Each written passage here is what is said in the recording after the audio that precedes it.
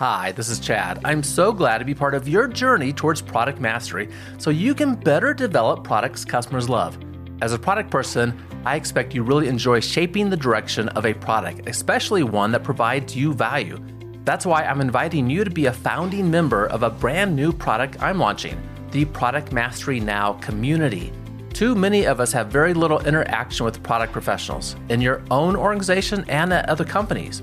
We need to be developing our professional network and learning with and from other product managers and leaders. If you're neglecting your learning, you're jeopardizing your ability to move towards product mastery and not getting better at developing products customers love. Instead, become a founding member of the community. Not only will you influence its direction while getting value from the community, you'll join for the lowest price that will ever be offered. Applications to join the community will close soon. I'd like for you to get the benefits of being a founding member. Learn more about the community at productmasterynow.com/community. One more time, that's productmasterynow.com/community. Now, today we're talking about being a serial innovator and how that can greatly improve the innovation results of an organization. Joining us is Dr. Abby Griffin. She holds the Royal L. Garf Presidential Chair in Marketing at the David Eccles School of Business at the University of Utah.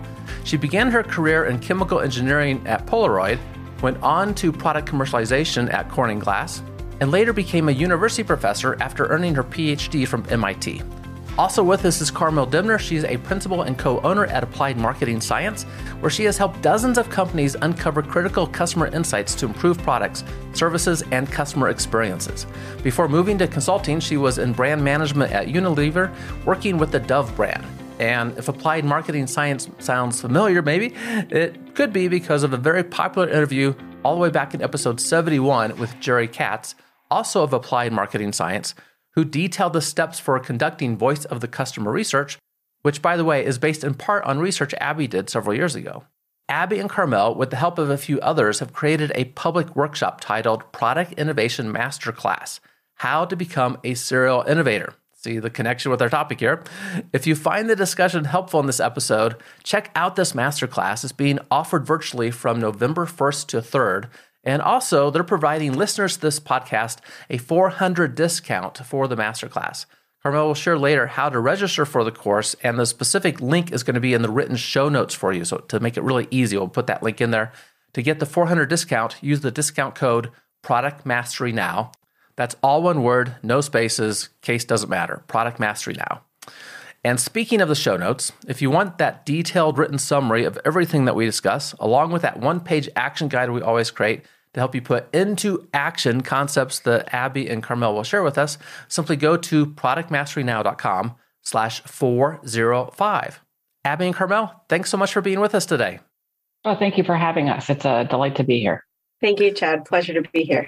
I'm so much looking forward to this. We're going to focus on the aspects of the serial innovation book that you wrote, Abby. But first, I want to set this up a little bit, right? Because you've contributed in so many important ways to our discipline here of innovation management and product management.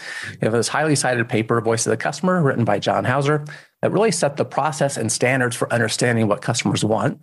You've also co-authored numerous other research articles. You were the editor of the highly respected Journal of Product Innovation Management for 5 years. And this popular book that we'll get into more, Serial Innovation: How Individuals Create and Deliver Breakthrough Innovation in Mature Firms. And when I read that when it came out, I was so happy to get my hands on it and recommended it to many people. And I have this quick story to tell you. So back in 2015, I did an interview with Steve Perez. That's back in the archives of the podcast here. He's at Caterpillar, or was then at Caterpillar. And he was describing the work he did.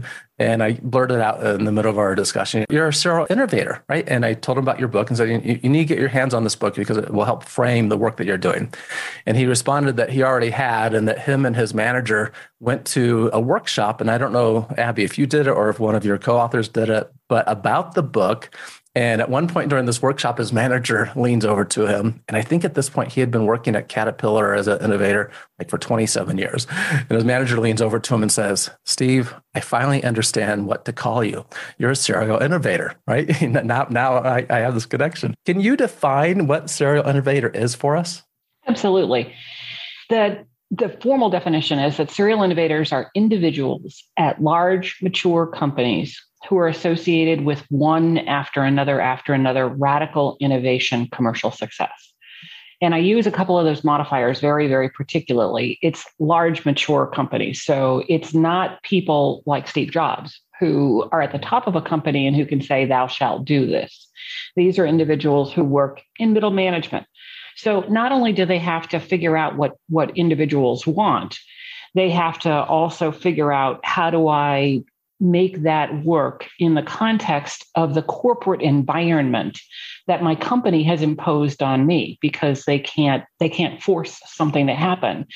So they have to manage the politics. They have to manage the process that they use and make it fit into the company's processes that are already in place, in addition to doing all of that upfront work. That's the main point. Yeah, and managing the politics is not trivial. As organizations scale, as they grow, right? So the focus here is large, mature companies. We tend to see innovation in some sense kind of get pushed out from the organization. It can become more challenging. I don't know what you've seen in your experience or in the research that you've done. Actually, this is interesting, because in the PDMA best practices research, which we are on a different research team, just finishing writing up and submitting to Journal of Product Innovation Management. This is the 5th round of those best practice studies. One of the things that we have found is that just to stay, ahead, or just to stay equal, you have to keep evolving things. And, that's very difficult to do. We have had trouble getting U.S. companies to even participate this time in the best practices research. And our hypothesis is because that they no longer have as much innovation internally, because this whole push toward open innovation has decimated their internal innovation capabilities. It has not helped in the long run. It has taken innovation out of the corporation. And it's not that this research isn't about entrepreneurs either, because entrepreneurs can gather, can do what they want to do as well. So it's not about people at the top of a large corporation. It's not about entrepreneurs who are at a startup. It's about people who are already in companies that have had innovation for a long period of time, and we're trying to keep them, particularly radical innovation. So it's kind of the opposite of what Christensen says. So Christensen, with his innovation theory, says, look, big companies can't do this. And what we found is that, yeah, big companies can do it. And there are a couple of different ways. Gina O'Connor's research has focused on a technology-driven approach for doing radical innovation in large, mature companies. This one, I call it a people approach. It's driven by people, but it's really people who want to solve unbelievable problems that people have. Mm-hmm. And so my innovators have started from a course of, there's a problem out there, and we need to understand that problem in order to solve it. And so they start from what I call a problem-driven approach.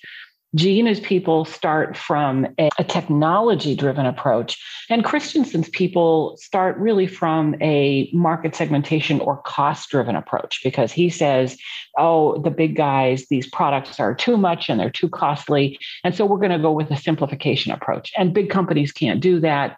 It has to be a startup. It has to be outside of the mature company. Mm-hmm. So in reality, what you've got, if you look across all those 3 pieces of research, is 3 different ways that companies, large, mature companies, can actually organize and execute radical innovation. Excellent. That gives us a nice framework to think about. I tend to be connected to that, social aspect of, we see people having problems, and how, for product innovation, how do we go about addressing those problems? And as serial innovators, there are these people that are wired inside organizations to identify problems, want to address them, and then they run up against the organizational processes. I'm curious, like in the case of Steve Perez, that really found some comfort through your book.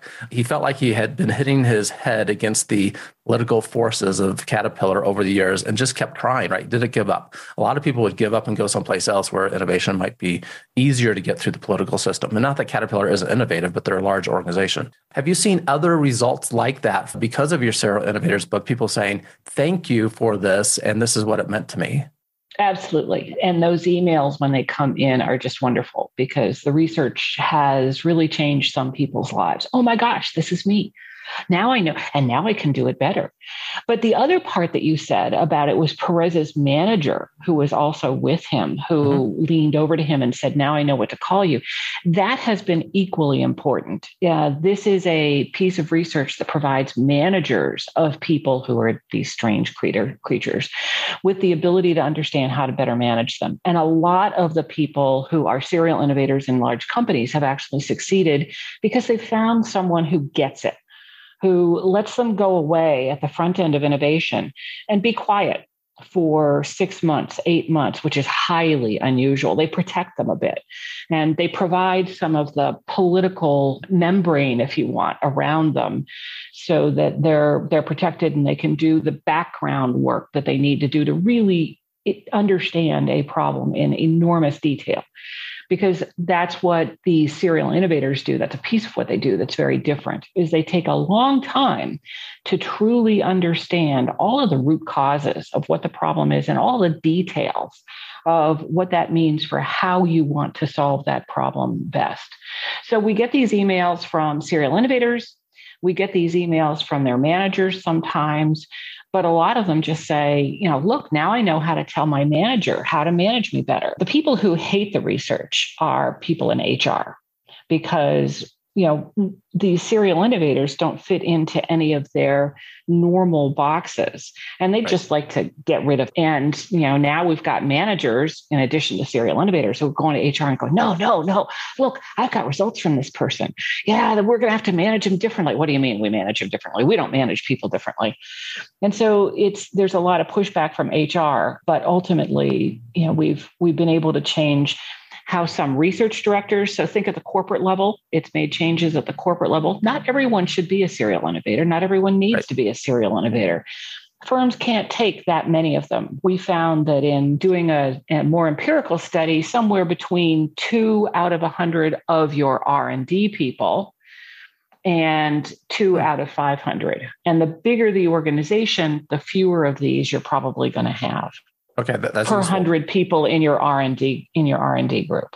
It also means that they're a little bit of a needle in a haystack, that they're people that we do need to seek out and find. As you're talking about that, I was reflecting on, I had this great management mentor in an organization years ago, and he said, Chad, my perspective, management is all about taking our C players, helping them to become B players, taking the B players, helping them to become the A players, taking the A players and just amplifying them, right? And then someone like you, we just let run. And I didn't really know what that meant at the time, right? I'm like, what do you mean someone like me? Why do I fit in that scheme? It's there somewhere. But apparently I was closer on that 2 out of 100 approach because I just saw things differently, right? And was looking for problems to solve and how we can add value along the way. So that's a good perspective. We should be looking for these people and then helping them as well, protecting them some and giving them some cover. You've extended this into innovation teams and, helping the organization kind of recognize how to, I think, make better use of these serial innovators and extend that to the team as well. Can you talk about serial innovation teams a bit? Sure. I can talk about serial innovator teams a little bit. If you think about the major components, when you're talking about radical innovation, there are people who need to invent. There are people who need to get projects politically accepted in the organization. And then there are people who need to implement. So there are 3 major sets of tasks. And in most organizations, those are done very separately. And we do the R&D. We have an R&D inventor. He or she does his thing. Then, someone figures out how to get the project accepted into the organization's formal product development process when most of the invention is done. And then you've got people who are project managers typically. So the serial innovator is someone who has all of those skills. So if you've got someone who's not quite fully up to speed in all of those different kinds of areas, those are the kind of capabilities that you need to supplement him or her with on a team that you're trying to do to support them.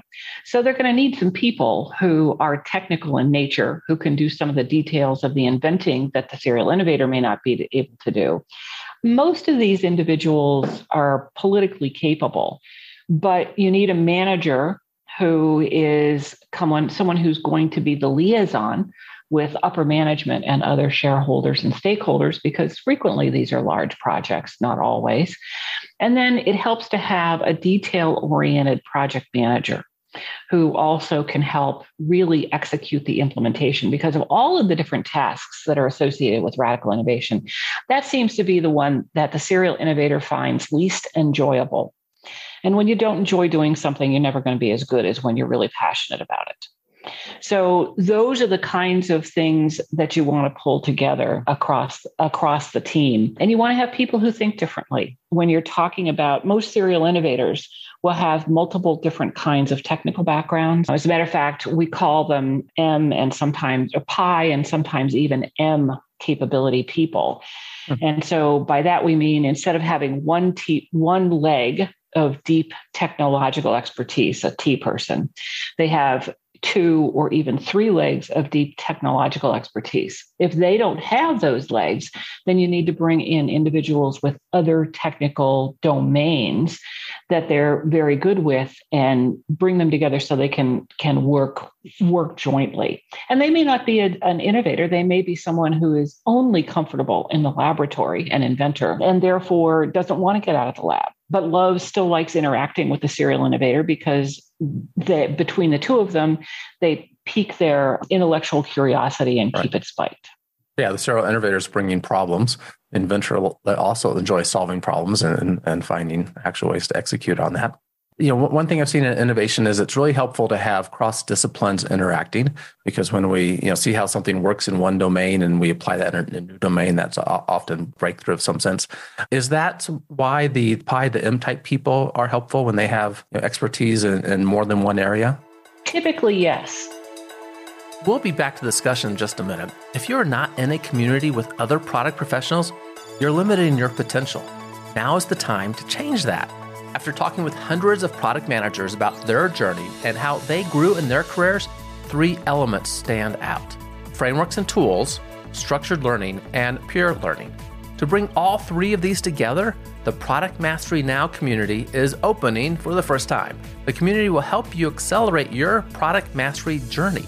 Now, you listen to this podcast because you find value in it, and the community will amplify that many times over. Further, joining during the Founders Launch, you being a founding member of the community, guarantees that you'll receive the lowest price the community is ever going to be available for. You'll get training and frameworks and tools, live Q&A with our podcast guests, advice from other community members, and much more.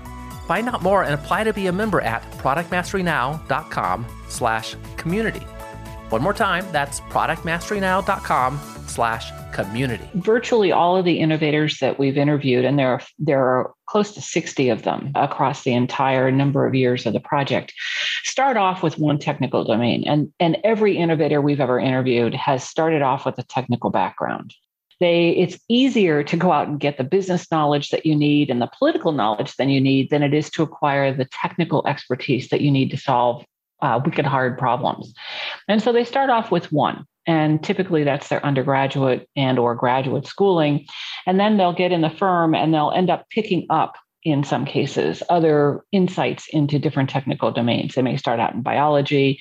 They may get assigned to a different technical product area, pick up a little bit of that, but they're also really great networkers. And this is, I think, the difference between a person who's at the top of an organization or an entrepreneur and a person who is a serial innovator in the middle of a large, mature organization is these individuals know they can't do everything themselves. They have to be kind enough, nice enough to be able to get other people to work with them. They have no authority. So they have to use their charm and their charisma to be able to bring other people with the needed skills onto the project whenever they want them. There's some other models out there about innovation teams. Gosh, I'm drawing a blank on who at IDEO, one of the founders, one of the brothers wrote the I think the 10 faces of innovation or something like that. And Tom Kelly? Thank you. And there's the A to F model that is written by a great author that I don't remember the name, that talk about just these different kind of roles. And I like the facilitator who can kind of get things moving, the executor, the person that finds resources. It sounds like in the roles that you laid out, we have the technical person to accomplish things, the manager to help break through barriers and help with resources and help kind of protect the team in some sense. The serial innovator who might be understanding the problem and has the motivation to try to push things forward.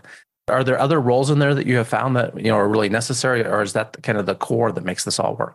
I think that's the core. But one of the other things we found is that when you can include people with what we call neural diversity.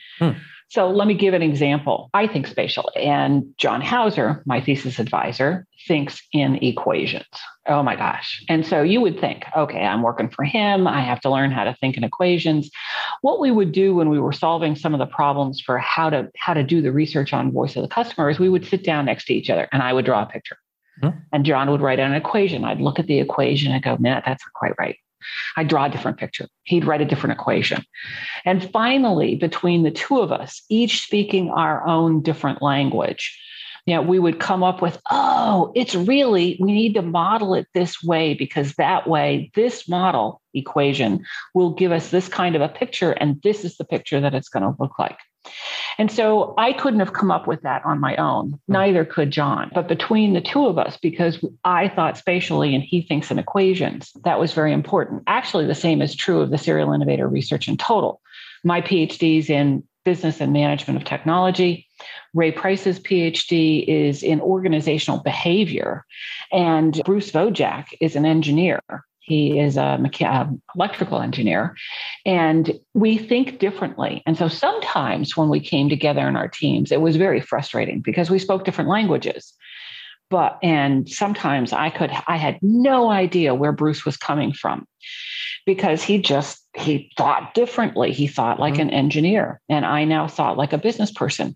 But in the long run, each of us, we came up with 1 + 1 + 1 equaled about 5 or 6. I could never have done the Serial Innovator research without the orientation and the different knowledge backgrounds that Ray and Bruce added into my business and management of technology and chemical engineering background. And so it's, sometimes you can force those skills together, and sometimes, it just happens serendipitously. I think we can do in companies a better job of managing to make sure we get someone who thinks a bit spatially, someone who thinks a bit equationally, numerically, and don't forget to bring in the different kinds of technical backgrounds. Now, it's going to create sparks at times. There were times when each of us, Ray, Bruce, and I, were totally frustrated with the other people, and you just have to learn how to overcome them. So someone who can help facilitate that, those little rough patches, is also very useful. Okay. But it's an inwardly team-focused, not an outwardly team facilitator. Yeah, and having these very different experiences and very different perspectives. Neural diversity is a new term in that context to me. I don't know if that's yours or if that comes from somewhere else. Carmel knows more about that than I do. Okay, Carmel, and I'm so sorry. I've been wanting certainly to bring you into the discussion too, and we'll talk about the connection here with AMS more too. Where does that come from, this neural diversity aspect?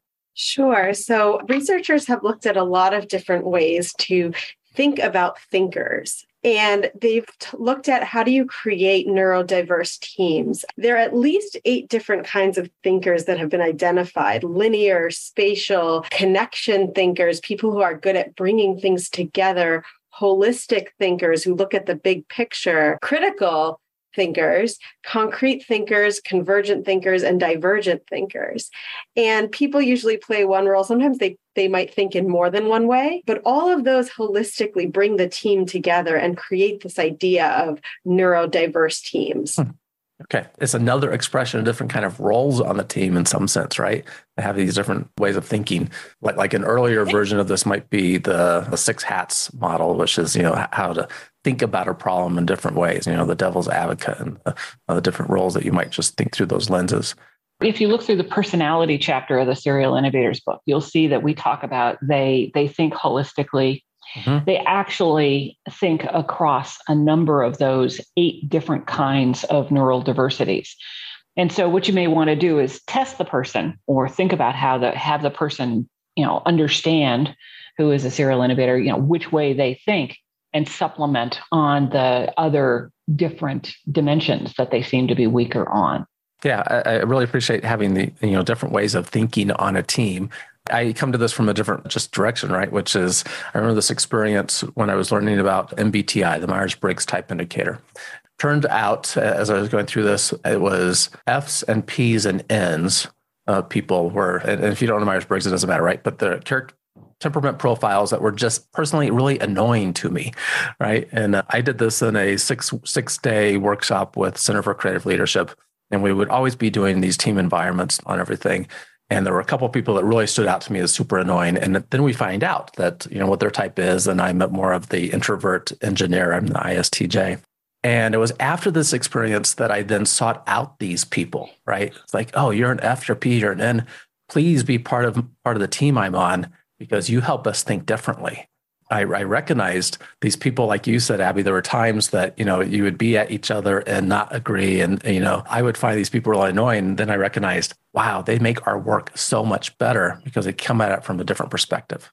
Oh, great. I'm an N. Fantastic. We got to do something together, Abby. Great. We've also done some testing of Myers-Briggs on our serial innovators. And in general, they tend to be introverts. Interesting. I'm sure there's a few ISTJs there, I hope. Everyone's type is the best type for them. That's great. Okay. So we've been through this a little bit on the serial innovator type, the importance of creating serial innovation teams to really move forward and optimize, I think, innovation. And I thought it was interesting before, on the more recent research that you've been doing through PDMA and that best practices study, which, by the way, is a great contribution to our work. Every few years, PDMA does the study.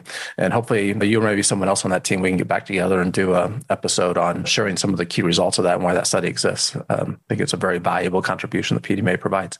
But recognizing that the larger organizations did not want to participate as much, maybe in part because innovation isn't inside their walls as much. This issue of being able to build innovation teams, serial innovation teams, is becoming all that much more critical, right? It's really important that our large organizations don't slow down their innovation and in some sense get left behind in the world economy. So I'm really glad we could talk about this. As listeners know, we also like an innovation quote around here, and we ask our guests to bring an innovation quote and kind of describe what that means to them. Abby, I'll ask you for one, and looking forward to hearing what you have for us. Product development and the devil are in the details. It's easy to understand general needs. I need to be able to take food from home and, store it until I'm ready to eat it later. But really getting at successful products means understanding all of the details. And most companies' market research processes and product development processes really don't support taking the time to delve into understanding all the details of all of the issues of the problem. And that is probably the most material difference between the serial innovators that we've researched who are extremely successful and who are responsible for billions and billions of dollars of revenue in corporations versus other product development teams that are just, go off and make something and don't focus on getting the details right. Mm-hmm. If you remember way back 30, 40 years ago, Compaq had, the 37-pounder, but they of laptop, the luggable, but right. They missed the 14-pounder. And, what they did was if they hadn't had a 6-pound laptop, they would have gone out of business. And what they did was they sent teams of people around to study how people use laptops in all kinds of different contexts to understand the details of what using a laptop meant on a plane at night, in a hotel room, in a hotel lobby, in all of the places that you might use it so that they could get all of the details absolutely correct. The one difference between the Palm Pilot and the Apple Newton was that the Palm Pilot team, the original team, thought about specifically, how do you carry this thing? And men like you have a pocket on their shirt and they want to figure out, they want to be able to put it in that pocket because they don't want to sit on it. And so they went around and they studied which shirt maker has the smallest pockets, because we have to have this thing fit into every single pocket. And they found out Brooks Brothers has the smallest pocket. It turns out there is an inverse relationship between the cost of the shirt and the size of the pocket. The cheaper the shirt, a Walmart shirt, the larger the pocket. Mm-hmm. The more expensive the shirt, the smaller the pocket. So it's details like these that end up helping get all of the details exactly the way people want them. Because if you don't, people are not going to buy the product. You got to get into the weeds to understand the details. Thank you so much for sharing that quote. Really appreciate hearing how you talk about that as well. I do want to just wrap up a little bit about why Abby and Applied Marketing Sciences is together. Carmel, at Applied Marketing Sciences, you've helped so many different companies figure out, what customers want in a sense and help them improve their innovation capabilities. How do you think companies can make the best use of Abby's work and that her colleagues have done here about these serial innovation teams, about structuring innovation teams? When we talk to clients about their projects, typically what they talk to us about is their formal roles on the team, their title. What is my role within the organization? And I think what Abby's work really brings to the forefront is there are formal roles, but there are also informal roles. There's all those personality traits, the roles that people can play on the team based on those personalities that are not often part of those discussions. And I think what we can do with our clients going forward is really helping them to understand not just the formal roles by virtue of title on the team, but the roles that people can play in the execution of the project that speak to those softer skills, like the personality traits and the different ways of thinking that are so critical to project success. I think it helps a lot, kind of like my experience with MBTI, to think about the work that needs to get done and the kind of people that have inherent strengths at getting that work done, right? And letting people play to their strengths and recognizing that if we're missing some critical piece, as before Abby, well, I guess Carmel, you were telling us about the details of the neurodiversity, that these are pieces that need to be there to have a team that really does excel in innovation. Absolutely. And I think those frameworks, whichever framework a company chooses to use, helps open those conversations. Mm-hmm. Sometimes it's great to look at a few different frameworks and see what's going to be really a motivating framework for the team. Oh, I think this way. I think that way. You think that way. Okay, what is missing from our team? And that's really the start of the conversation. So I don't think there's a one-size-fits-all framework when it comes to establishing this kind of diversity on the team, but we need to find a framework that the team can rally behind and that works for that specific team to start those discussions. And so for finding those frameworks, for discovering these deeper, more meaningful roles, for people that have innovation teams they want to see excel better, right? For both of you, Abby and Carmel, how can people find out more about, becoming a good contributing member to a serial innovation team? How can they learn more about forming a team and be successful with that? Absolutely. Applied Marketing Science will be hosting a masterclass called Product Innovation Masterclass, How to Become a Serial Innovator. It's a virtual class. In this day and age, makes it easy for people to participate. And that will be between November 1st and November 3rd. It's going to be co-taught by Abby and my colleagues, John Mitchell and Kristen Corrigan at AMS. And then on November 13th at the PDMA conference in Orlando, Florida, there is a short course on serial innovators and becoming serial innovators that is also available. So come to the PDMA conference, attend the Sunday morning workshop. Excellent. I might be there and haven't finalized plans yet, but that would be great to be able to participate in that at the PDMA conference. And the virtual class, obviously virtual November 1 to 3. How can people find out? I know the conference is easy enough, pdma.org. How can people find out more about that virtual class though? If you go to ams-inc.com, you will be able to look at our public workshops and it is listed there. There are all of the course details and overview of the course topics, as well as a link to register for the course. Fantastic. And I will track down the specific link for the masterclass in serial innovation teams and have that in the show notes, along with the link to the PDMA conference information as well. And we'll put that in the show notes. It's been a great pleasure talking with both of you. Abby, I've been a big fan of your work and really appreciate the contributions you have made to the innovation space. Carmel, I have a exceptionally positive impression of what AMS does, frankly, largely because of my long-term relationship with Jerry Katz and the work that I've seen your group do to help people understand problems that customers actually have and how can we do a better job of solving those. So I really appreciate both of you being part of the podcast today. Thanks so much for having us. Thank you, Chad.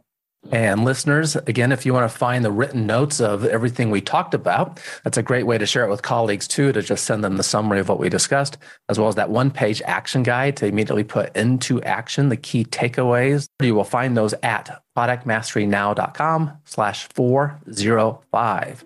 Everyone, keep innovating. Thank you for listening to Product Mastery Now, where product leaders and managers gain product mastery through practical knowledge, influence, and confidence. By listening, you are becoming a product master, creating products customers love. Find additional resources at productmasterynow.com. Keep innovating.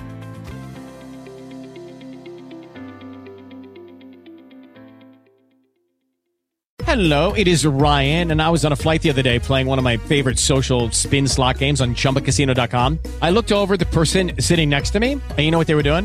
They were also playing Chumba Casino. Coincidence? I think not. Everybody's loving having fun with it. Chumba Casino is home to hundreds of casino-style games that you can play for free anytime, anywhere, even at 30,000 feet. So sign up now at ChumbaCasino.com to claim your free welcome bonus. That's ChumbaCasino.com and live the Chumba life. No purchase necessary. VGW. Void where prohibited by law. See terms and conditions. 18+.